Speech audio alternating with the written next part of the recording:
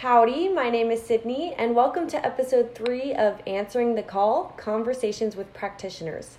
Today, I am honored to be joined by my guest, Ambassador Sichan Siv. Ambassador Siv has had a fascinating life. His story begins by escaping Cambodia's killing fields in 1976 during Pol Pot's reign of terror. He was able to flee to the U.S., where he started a new journey and worked his way into the upper echelons of the U.S. government. Ambassador Siv served as President George H.W. Bush's deputy assistant from 1989 to 1993. From 2001 to 2006, he served as the U.S. ambassador to the United Nations Economic and Social Council. Today, Ambassador Siv is a member of the Texas Board of Criminal Justice. He has written 2 books, Golden Bones, An Extraordinary Journey from Hell in Cambodia to a New Life in America, which I just read this weekend and highly recommend to all of our listeners, and Golden State, a political thriller about a president mired in international crisis who seeks the help of a Texas cowboy. Ambassador Siv's story is a truly inspiring one, and I am so excited to be talking to him. Ambassador Siv, thank you for joining me today. Thank you for having me in your program. Well, I'm really excited to talk to you. I thoroughly enjoyed your book. It was absolutely fascinating. I'd like to start by asking you some questions about your early childhood. You mentioned in your book that you were born in Pochentong, which you describe as a sleepy village of about 100 people. Can you describe your early childhood with your family in Cambodia? Well, this is the time when Cambodia was still under the rule of France, colonial empire. So I grew up speaking French and eating French food. It was not until 1953 that when Vice President Mrs. Nixon came to visit, we were told that there was another country, much bigger and farther away than France. It's called the United States of America. So until that time, I had no idea that there was the other country but France. France was the symbol of civilization for us. Everything was from France, for France, and of France. You mentioned my native village. That's where the airport is located until now. At the time, everybody who visited Cambodia would go through my village first, because that's where they land their plane. And Vice President and Mr. Nixon didn't go there. He went Siem Reap, because that's where he met the king. The king was, at the time, King Siem was staying at Siem Reap. On October 31st, 1953, Cambodia became independent from France, just 10 days after he and Mr. Nixon visited. So it's about 7 miles from the main center of the capital. 2-lane road, water. We had to fetch water from the nearby pond. We had to look for our own firewood. It wasn't until the 60s that village received electricity power, and the road was widened into a 4-lane road. So it was really very peaceful, and my father was a police chief, so I came from a law enforcement family. But he died when I was 9 years old, so my mother brought me up. She knew that it was important for me to have a good education. So she worked very hard to send me to the best school in the kingdom. She worked very hard that at one point she had to sell lotus leaves. Lotus leaves were used by people in poor countries like Cambodia to wrap produce every day at the market. We didn't have refrigerators, so people bought fresh produce, which is very good. So those produce were wrapped in lotus leaves. After I finished high school, I think I went too far. So I think this is how my childhood, began. You're transitioning perfectly into my next question, actually. About your life in the 60s, you talk about how it's a decade of new horizons for you because You became, in your own words, a bookworm, an armchair traveler, and a political spectator, and you became an avid fan of American history. Can you talk about your time in high school and what drew you to, wanting to study history? Well, the libraries were certainly the most important institution for us, especially for me, because that's where I learned about the outside world. Because I already spoke French, I spent a lot of time reading all books that I could get in French. Even the history of America, geography of the United States, I read everything in French. I watched all American movies in French, and fast forward to the time I was at the White House, we were invited by the French ambassador to a reception where Kirk Douglas was there. You remember Kirk Douglas? Yes, great actor. Great actor. So my wife Martha and I went to say hello to him. I'm a big fan of yours. I enjoy all your movies, but I did not know you spoke French so well. And he said, I didn't know it either. So that tells you the influence of French culture on everything. But anyway, I mentioned briefly about the libraries. That's where I spend most of the time, reading. That's what I learned about the outside world. And when I came here, when I met my future wife, she happened to be a librarian. So that's how I learned about the outside world. It's just reading. And you also were the first in your family to go to college, correct? That's correct. Yeah, I was the first to go to college, and I French system Faculté des Lettres, which is like the liberal arts college. So I had a dual degree in liberal arts and also in law. Very interesting. And were you also teaching at the same time while you were in college? Yes, first I went to the teacher's college. I got a teaching degree, and I taught high school. I taught high school English. We call English the foreign language because Cambodia already a French speaker, so English would be a foreign language. But by that time, I spoke English quite fluently. After I finished high school, I went to work for an airline, the only airline in Cambodia. And I traveled all over East Asia. I went to China during the Cultural Revolution, to Hong Kong, Singapore, and Malaysia, and Indonesia, and so on and so forth. So just a pause here that what I saw in China in 1969 was just unbelievable. And there was no shooting on the streets because everybody was working in the fields. Later on, some years later, when I went back, it was only bicycles, and some years later, I went back, there were only motorcycles, and then just cars. So China has taken a leap, in a sense, thanks to Nixon visit in 1972. In fact, if the president didn't visit in 1972, China might be still a backward country. Interesting. So you talked about you went in 1969 to China.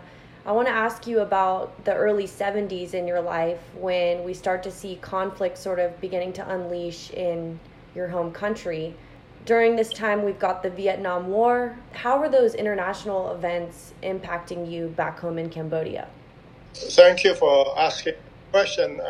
As I went around the country and around the world to speak about hope and dreams and reality, especially the American dream, it's quite puzzling that not many people, especially younger generation, except your generation, because you are at the Bush School, so you're the best of the best, know about the Vietnam War. And third, a lot of people thought that the Vietnam War is just a war in Vietnam, but in fact, the war in 3 different countries.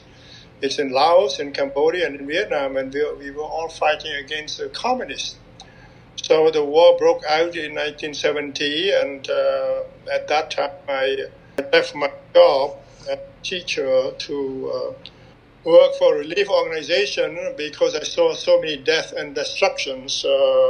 Children were killed, hospitals were bombed.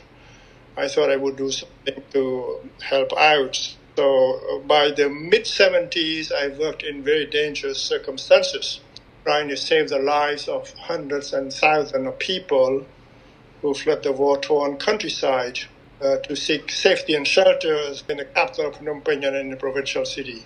The United States knew that I would be in danger, so the U.S. Embassy told me that when the time came, I would have 1 hour to be at the U.S. Embassy if I wanted to be airlifted out of Cambodia.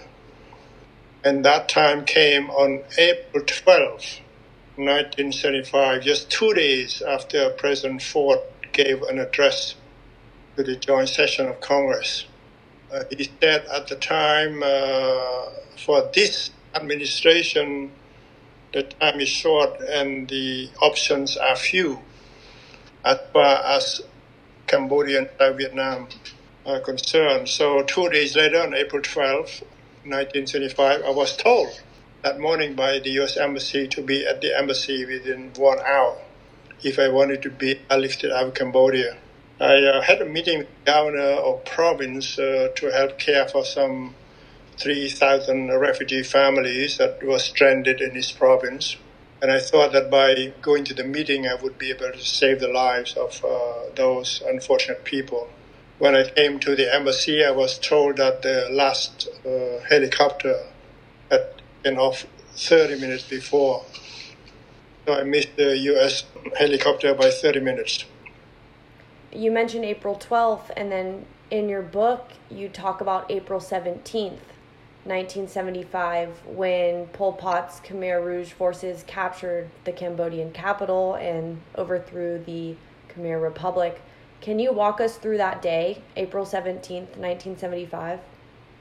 Yeah, that morning I went to work just like an irregular day, and then I started hearing people shouting, cheering, because the Khmer Rouge were walking into the city.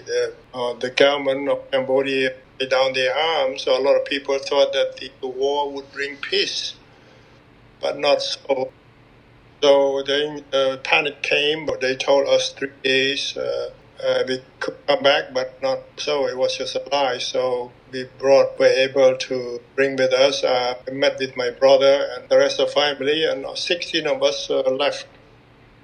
So it took us about 2 weeks to get to the village of our ancestors, and that's where the killing began. So my mother knew I was killed because I worked for an American organization. I would be a danger to everyone, so she asked me to leave. She said that no matter what happens, never give up hope. And then I rode a bicycle for 3 weeks across Cambodia, using fake passes and false excuses to get through the checkpoints. I was captured near Thailand. They tied my arms behind my back, and they were going to kill me. A truck driver whom I had met a few days before saving my life, he told the Khmer Rouge that I was just an innocent person wandering around looking for my family. So 2 weeks after the war, I was separated from my mother, my sister, my brother, their children, 15 of them, who I later learned 5 years later they were all killed. How did you find the strength to overcome something like that? It was like your whole world had been flipped on its side. I can't even imagine. Those words that my mother told me, no matter what happens, never give up hope. So one of the topics of my presentation is usually entitled Hope and Heaven. That's the American dream in first person. So in a very bad situation, that's the only thing you have left. If you don't have any hope, you will not go any farther. How long did your journey take to escape to Thailand? What was that like for you? Well, it took me about a year. After 30 minutes of missed evacuation, it took me 1 year through the jungle, through the hunger. So 1 year of I called the year of the bloody peace, because that was the year that really Cambodia was turned into a land of blood and tears, into the killing fields. We were put to work 18 hours a day. We were given a bowl of rancid soup a day to eat. At night, when I went to sleep, I never knew if I would be alive. The following morning, I woke up, I said I would make it to freedom. So this month is a very important month for me, because this is a very important date, February the 13th. So February the 13th, 1936, I found myself alone at the back of the timber truck, and I could not jump to the left because the driver would have seen me. I could not jump to the right because the Khmer Rouge with an AK-47 would have seen me through the rear mirror. So what I did was I crawled on top of the timber all the way to the back.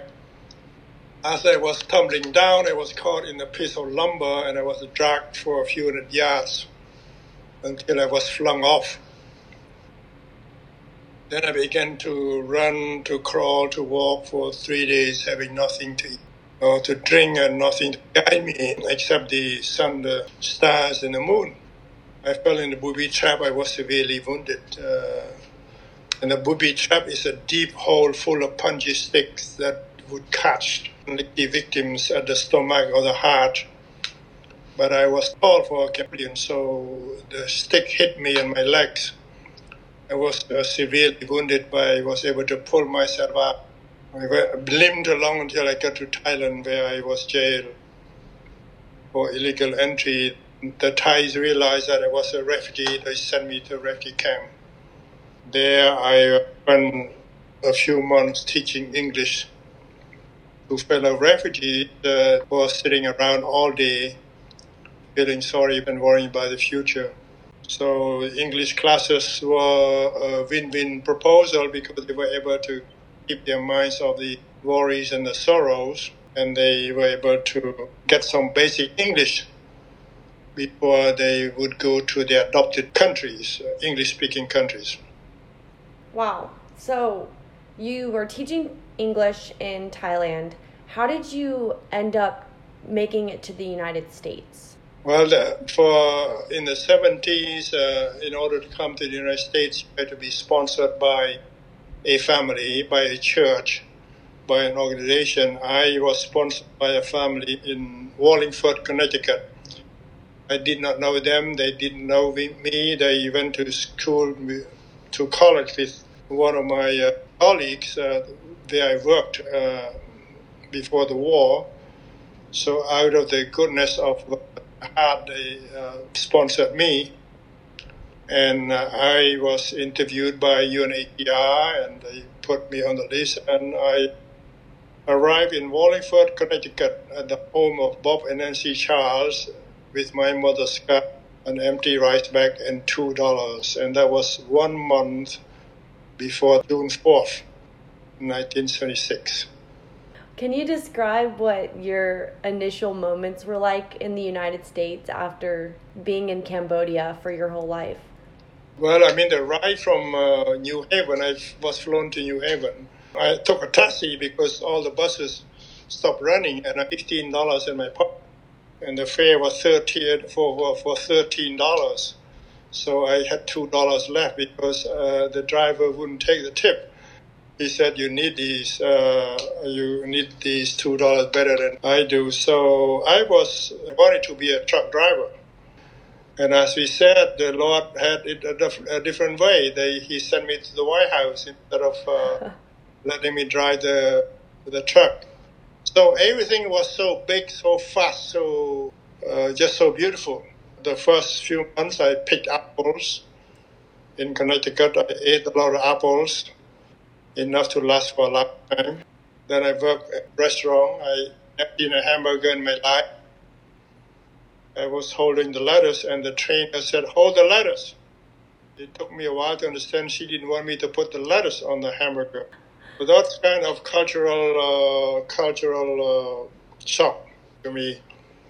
But I just kept on doing everything. I went to New York in January 1977. I saw all these yellow checker caps with signs the back drivers wanted.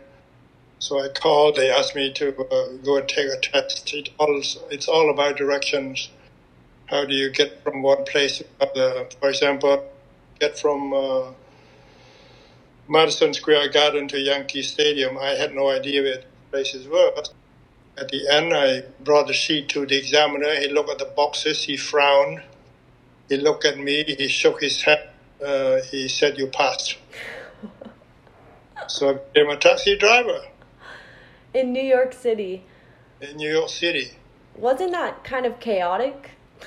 It was actually, Manhattan is actually very easy to get around because it's all square, east, west, north, south. Mm-hmm. But Queens, Brooklyn, and the Bronx and Staten Island, that's very difficult because the street going in different directions. So you came to the U.S. and then you were a taxi driver in New York, and then you ended up going to Columbia University eventually to get your Master of International Affairs degree. How did you end up there? Well, it was another stroke of luck because I applied to a number of schools. They all turned me down. I had no transcripts. But Columbia offered me a full scholarship. Not only that, they asked me to start right away. And I think in a year and a half, and then I went to work Wall Street for an organization. I want to ask you about how you got into politics and national security and everything of the like. You started to volunteer for George H.W. Bush's presidential campaign in the late 80s. And there's a great moment in your book where you're talking about you attended his inauguration, not realizing that you would be working for him just a few weeks later. How did you end up becoming President Bush's deputy assistant? Well, it was just curiosity in a sense. As we talk about growing up in Cambodia, I was always curious about the outside world in days out in the library, National Library of Cambodia. And this is another aspect of curiosity. When I arrived in 1976, there was an election between President Ford and Governor Jimmy Carter. I was watching and I saw these people wearing funny hats, jumping up, screaming, shouting. I didn't understand what was going on. My host family told me that these are delegates at a political convention. They are going to choose two people, and we are going to elect one of the two to become the next president of the United States. And they turned to me and said, "Sichan, if you want to know this country, you need to get involved." So my chance to get involved was in 1988. Just going back a little bit, 1 year after arriving in New York, I met a wonderful woman named Martha Patillo from Pampa. I don't know whether you heard Pampa, Texas. Yes, definitely. Yes, I have. You're a good traveler. So for the interest of everyone listening, Pampa, 60 miles northeast of Amarillo. I said in the book, you remember that the place where heaven and earth hug each other. That's where wheat grows, oil flows, and wind blows.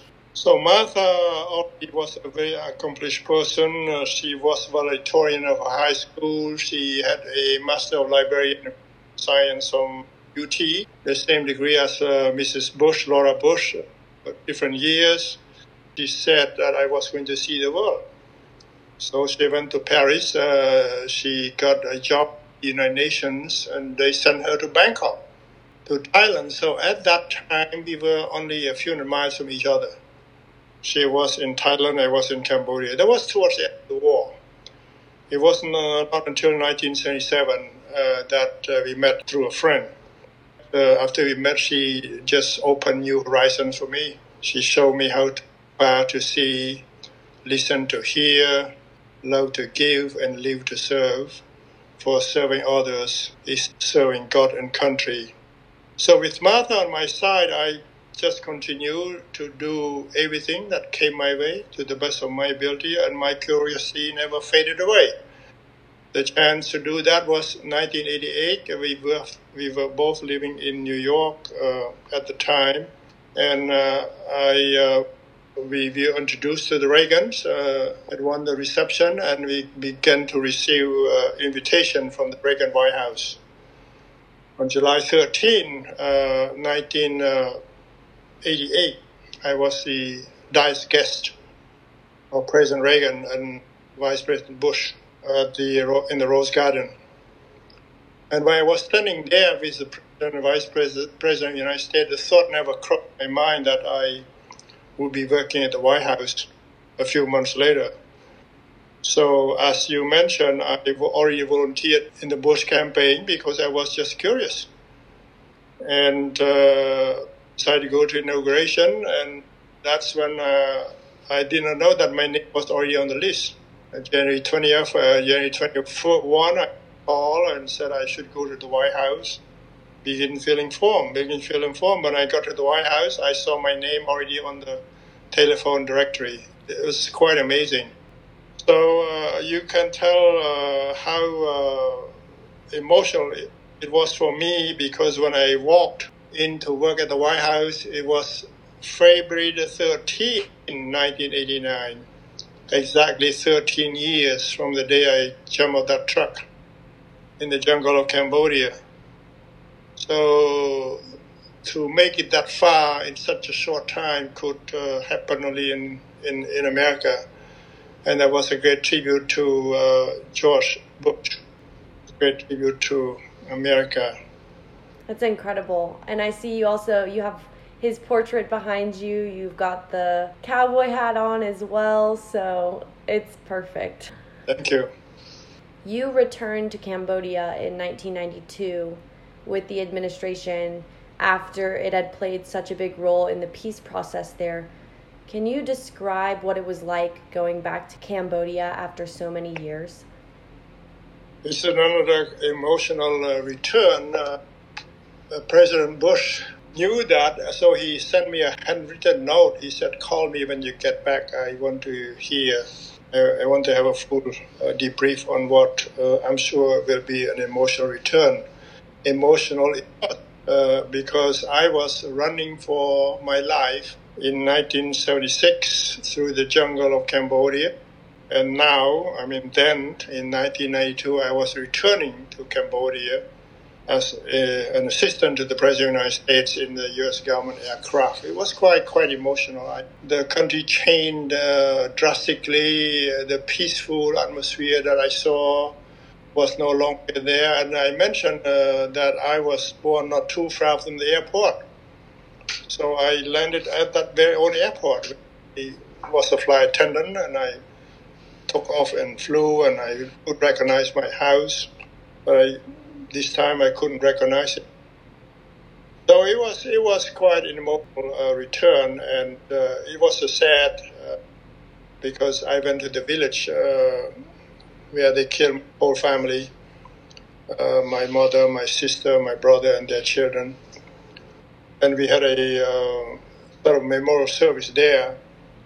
But it was, in a sense, closing the chapter, except that this is a normal closure because it's just two extremes of life, running through the jungle and returning as an assistant to the President of the United States. I want to ask you about, in 2001, you are unanimously confirmed by the Senate and appointed by President George W. Bush as the U.S. Ambassador to the United Nations Economic and Social Council. What was this career like for you? Well, the one important word that you mentioned is unanimous. You can no longer get unanimous confirmation right now. And in both times when I worked for President George H.W. Bush and then for George W. Bush, the Congress controlled, at least one house, the Senate, were controlled by the Democrat, like opposition party. And I was lucky, I was blessed to be unanimously confirmed by a Democratic control Senate. And I should point out that at the time, the chairman of the Foreign Relations Committee was none other than Joe Biden. Being an ambassador is a tremendous responsibility, especially ambassador to the United Nations, because you have sort of triple responsibility. We co-founded the United Nations. New York is the world's largest diplomatic community. And we, the United States, is the largest benefactor to many United Nations programs, from cradle to coffin, from children to aging to everything in between, HIV, AIDS, food crisis, human rights, women, health and education, etc. So we are doing all of this not to be popular. We are doing it because we are Americans, because it is our duty to honor our country, and we are a compassionate society. So we are always in demand to meetings because we are the permanent member of the UN Security Council, so we have the veto power. And I took a page from George H.W. Bush when he was ambassador there in the 70s. He was ambassador there from 71 to 73. He established enormous personal relationship with foreign ambassadors. He would take them to the Yankee games, he would take them to Broadway show, etc. And I did the same thing. I would take them to the show. I would take them to West Point Academy to see the military academy. I would call them to wish them on their national days. I remember I had a piece of paper that lists all the national holidays. So every morning I look at what day is it. Is it National Day Papua New Guinea? I would call the ambassador of Papua New Guinea. Ask him to go for a cup of coffee. No agenda, nothing, just to find out how was his tennis game, how was his children doing, and so on and so forth.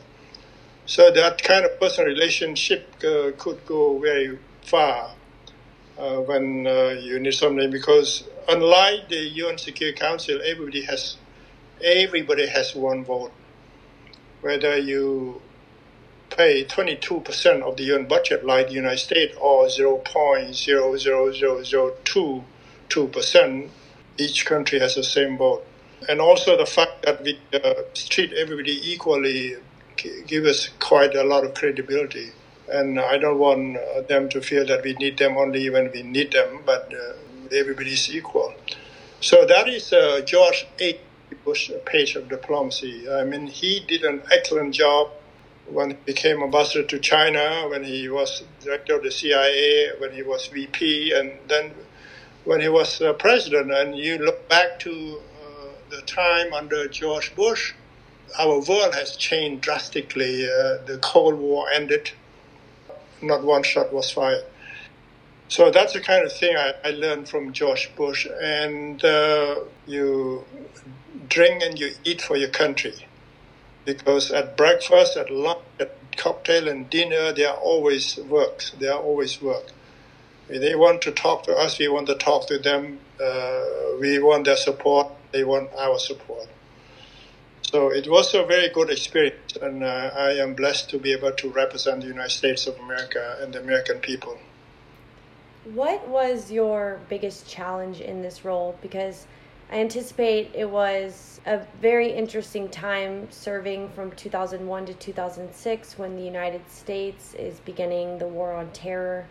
Can you talk about your biggest challenge serving as an ambassador to the UN during this time?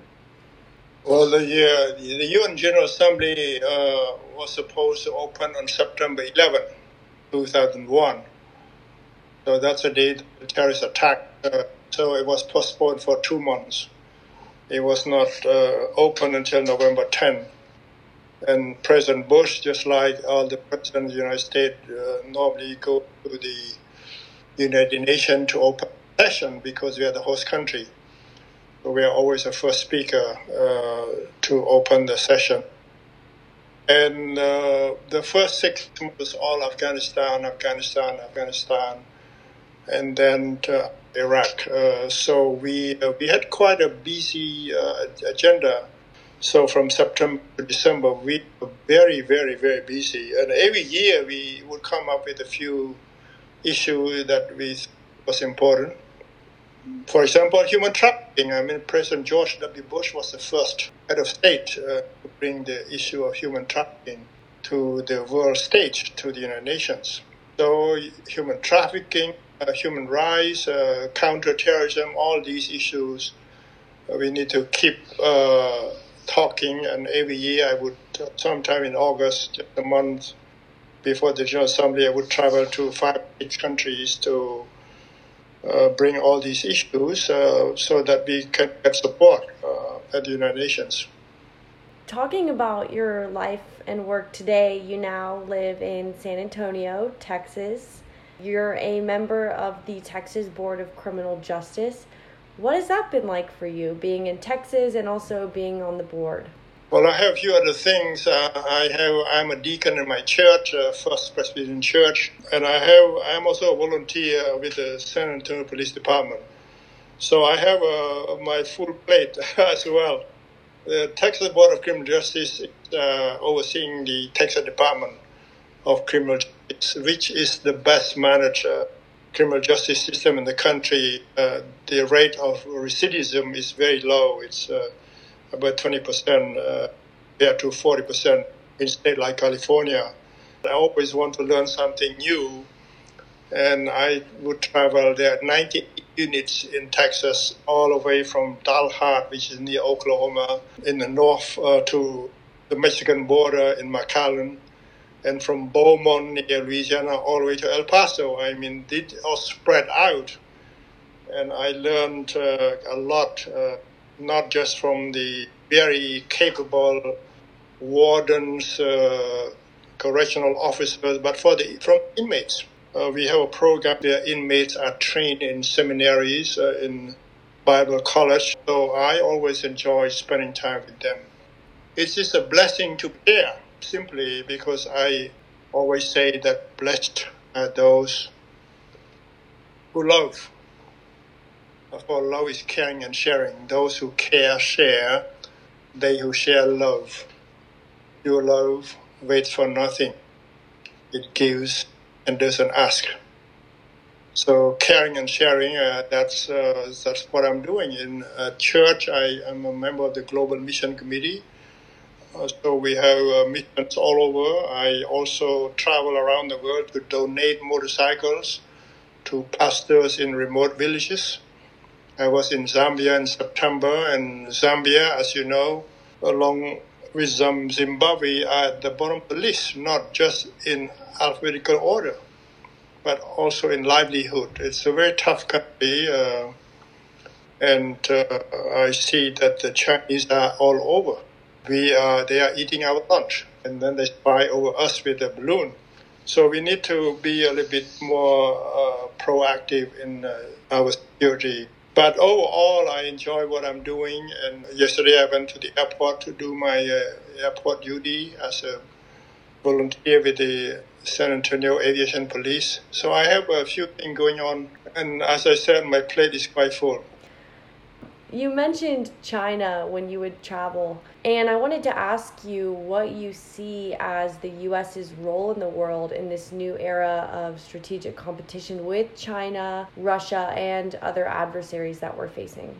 Well, first we need to remain strong, two things: strong in the Lord and strong in other areas. This country, our country, was founded by people who believe in individual freedoms, and most of the founding fathers, they are all religious people. They are Presbyterian, they are Christian, they are really faithful in their faith. We are blessed to be the strongest country, to be the greatest nation, to be unique. Texas is very unique, and you and I can agree very easily on that one. Now, with $2 trillion economy, Texas is the 9th largest in the world. Larger than Canada, larger than Russia, Australia, larger than Brazil. And not many people realize that. So we must have done something right. So I wanted Texas to be the model of the United States of America. And today is Texas Independence Day. That's why I am wearing a Rangers hat, which we celebrate the bicentennial of the Texas Rangers. When Stephen Austin came to Texas to settle 300 people, he thought that it would be a good idea to establish a law enforcement organization to protect these settlers. So that's how the Rangers came about, 200 years in 1823 and 2023. I'm proud to be on the bicentennial committee with President George H.W. Bush and a few others. Back to the United States, I wish that the United States would follow Texas. If we did everything right, remain strong and engage, nobody can operate alone. And I don't know what the administration is doing, and I am not privy to classified information, so I cannot comment. I would not wait for a balloon to fly across the United States to shoot it down. I just wish them they would react sooner and they would continue to engage more. That's all I can comment on what's going on.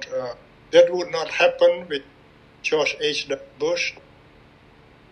Well, I have one last question for you. You have had such an incredible journey from conquering seemingly insurmountable odds to having such a prolific public service career. One of our mantras here at the Bush School is that public service is a noble calling. I wanted to ask you if you had any words of advice for Bush School students as they prepare to embark on careers in public service. That's a very good question. And the first year I got to the White House, President Bush said in 1989, any definition of a successful life must include service to others. And I sort of paraphrase that, and I would say to young people, be flexible, adapt to difficult circumstances. Follow your passion. When you do well, don't forget to do good. But some of you have done good already, but just continue to do good. The world is your oyster, but make sure you use the right fork. And that's important. Never give up hope, no matter what happened, like my mother told me. So never miss a chance to serve, and never miss a chance to follow your passion. Well, Ambassador, thank you so much for joining me. It was an honor to speak to you. I mean, your story, it's just so inspirational, and I really just can't thank you enough for joining us. It is my pleasure and a privilege to go out and change the world. You go nowhere by accident. Where you go, God sends you there. Where you are, God places you there. I want to be a truck driver.